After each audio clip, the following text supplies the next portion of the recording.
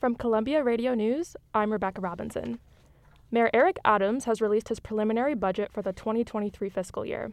Most city agencies will see a 3% cut as the city government works to decrease its overall spending. New York City public schools will face budget cuts over the next few years as they grapple with a pandemic-related decline in student enrollment. The mayor's preliminary budget does not plan to increase police spending. Other agencies that are protected from budget reductions include the Correction Department and the Health Department.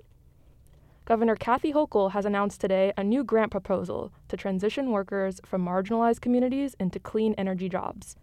The grant seeks $25 million in support from the federal government. This initiative is part of New York State's ongoing commitment to fighting climate change as outlined in the Climate Act from 2019. A New York State judge ruled this afternoon that former President Trump and his children must appear to testify in an ongoing case about the Trump Organization's finances.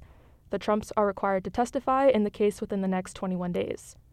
The court also ruled that the former president and his children, Ivanka and Donald Jr., must provide documents as required by subpoenas issued by the state attorney general.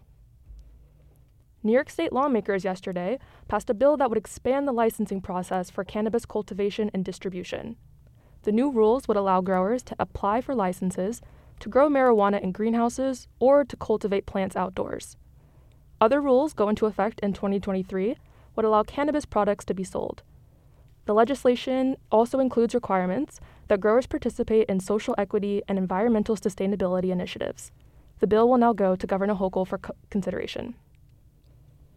Dancing dragons and firecrackers will dazzle Chinatown this weekend. The city's Lunar New Year parade and festival returns.